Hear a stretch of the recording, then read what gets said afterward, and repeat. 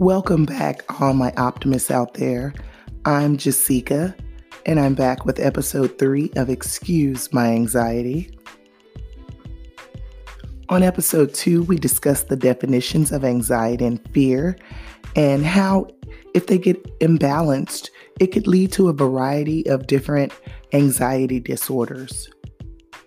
So today's objective is to help you beat social anxiety or any kind of anxiety disorder and find your comfort zone, aka your happy place. However, finding that mental happy place can be a challenge, and it can be a challenge for several different reasons. Those reasons can be internal, totally within your own mind, or those reasons can be external and they can be impressed upon you by other people. Because you are my most important concern, we're going to start with you. You're my most important factor. So we're going to start with the internal. And that means a quick look inside. So as humans, we have a tendency to hold on and remember more negative experiences rather than the more positive experiences. Essentially, that's how we learn to do things better in life and in relationships. Trial and error, making mistakes and getting better in life, and a pursuit of perfection to get better each time we do something. But in that pursuit of perfection, we lose the impact of those positive experiences that we've already had. And we kind of get caught up in things and in a rat race, chasing these unlearned lessons that we keep trying to learn over and over instead of exploring new experiences. Prime example, setting goals and looking to the future, and then we find a reason to back down and not pursue it all the way. We stop, we become stagnant. So that's what I want to address and find some ways to combat that inside yourself.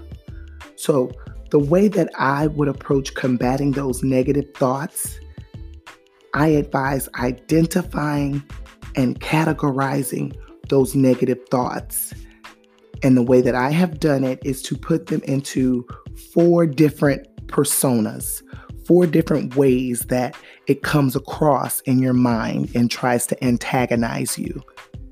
So let's get into these 4 personas. So the first guy, we'll call him Mr. Mind Reader. This guy knows every negative thought in everybody else's head. He knows it before they even say it. Do you know this guy? He's the guy that's saying in his head, I know they don't like me. I know they're talking about me. I can see the look on their face. I can tell they were talking about me when I walked up. Sometimes those things play in our heads, and it can be a bit irrational because we may not have proof. So we have to counter those thoughts. So that's Mr. Mind Reader. He's our first guy. Number 2, Mr. Fortune Teller. He predicts anything catastrophic that's going to happen. Every scenario has a negative ending. If we're going swimming, somebody's going to get hurt, somebody's going to drown. If we're driving over a bridge, the bridge may collapse or there's going to be an earthquake. If we're going to the beach, it may be a hurricane out in the Gulf. This person knows everything negative that's going to happen before it happens. But is it irrational? You have to ask yourself that question. Number 3, Mr. All or Nothing. He is an extremist. They all love him or they all hate him. He's got no middle ground. The problem with that is, to be an extremist means to set yourself up for failure. Because if they all love you, then it's unrealistic to you. How could they all love me? That's unreal.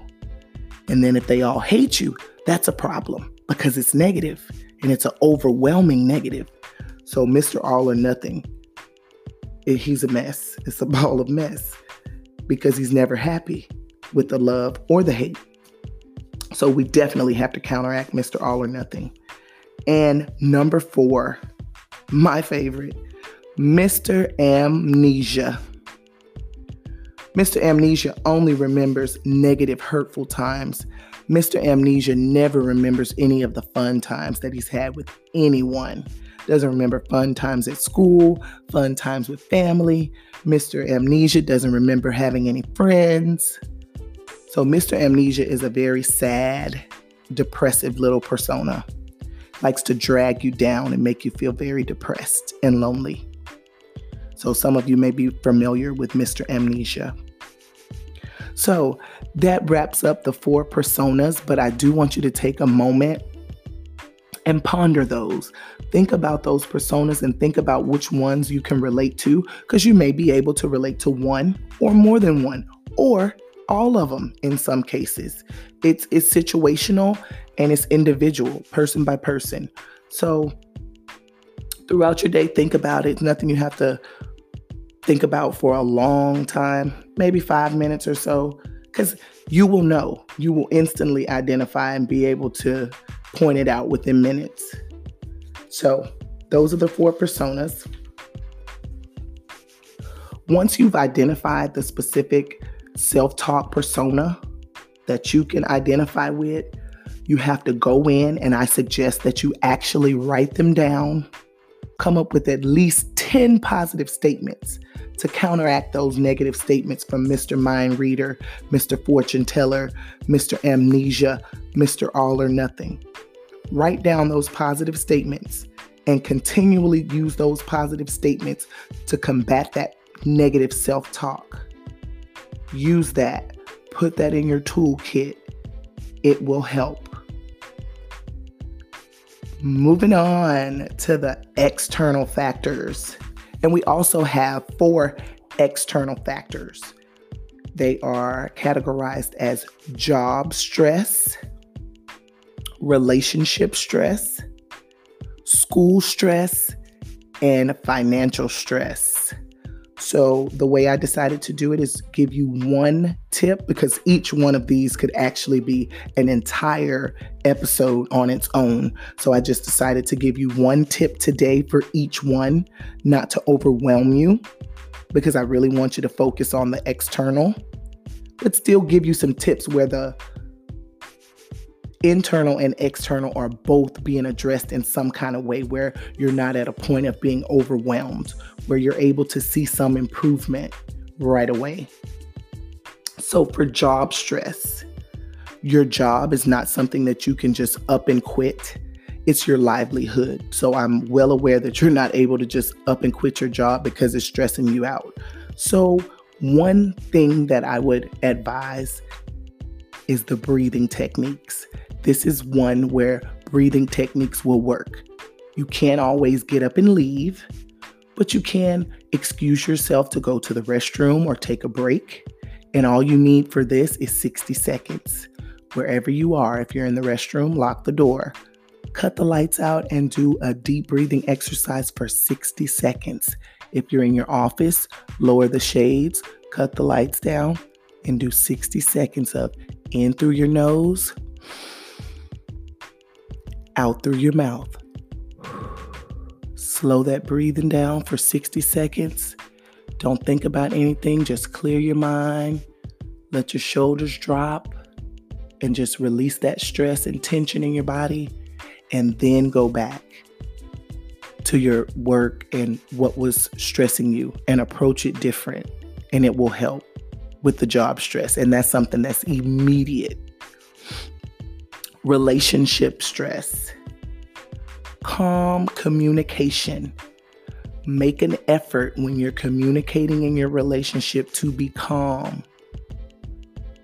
Your point will not get across if you're giving it in an aggressive manner. And exercise, wink, wink, within a relationship will also be beneficial. Third on the list is school stress. For school stress, my advice is organization. Have yourself organized. Be on time for things. And not even so much as get an organizer, but your classes, your homework, keep up with deadlines. That's what I mean as far as organization. When you have a paper due, don't wait till the last week to start on it. If you have a study group that you're supposed to be attending, keep up with that. Don't fall behind. That's what I mean when I say organization. It goes a long way, and those skills will also transfer over into the workforce. And if you're in grad school, then you're probably also in the workforce, so you know that already, that it's going to be transferable. That skill is transferable.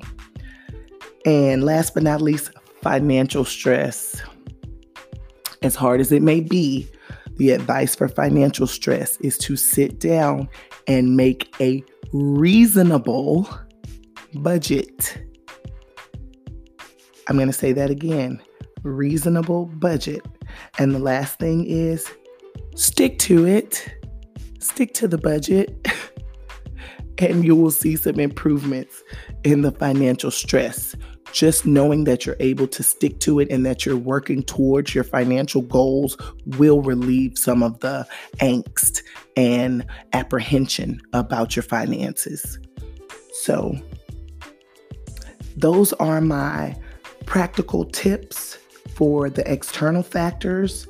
And all in all, that is my advice for managing the social anxiety and beating the stress and getting in your comfort zone and finding your happy place.